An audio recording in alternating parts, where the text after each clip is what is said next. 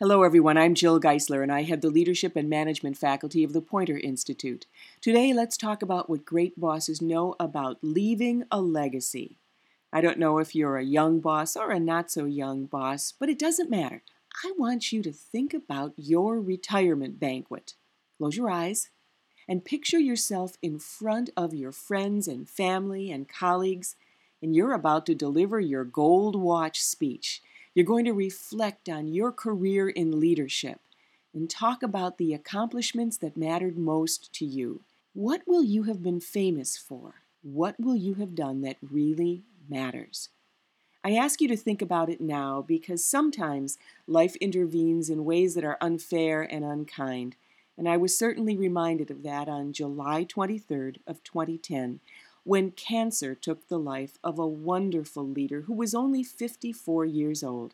Her name was Kira Lisa Warren, Lisa to her friends. She was an editor of small newspapers in Ohio, and she was remembered not at a retirement banquet, but in her obituaries.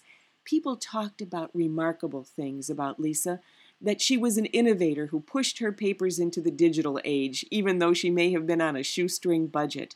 Reporters talked about how she was the editor that they went to over others because not only did she make the stories they wrote better, she made the reporters themselves better. She helped them think in new ways.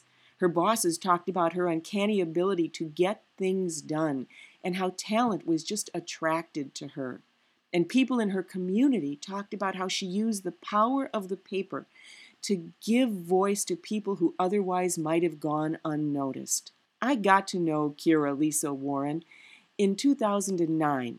She applied for a program that we were doing at Poynter that was aimed at helping innovative managers learn to teach others in the area of change management. It was a fellowship program, very competitive.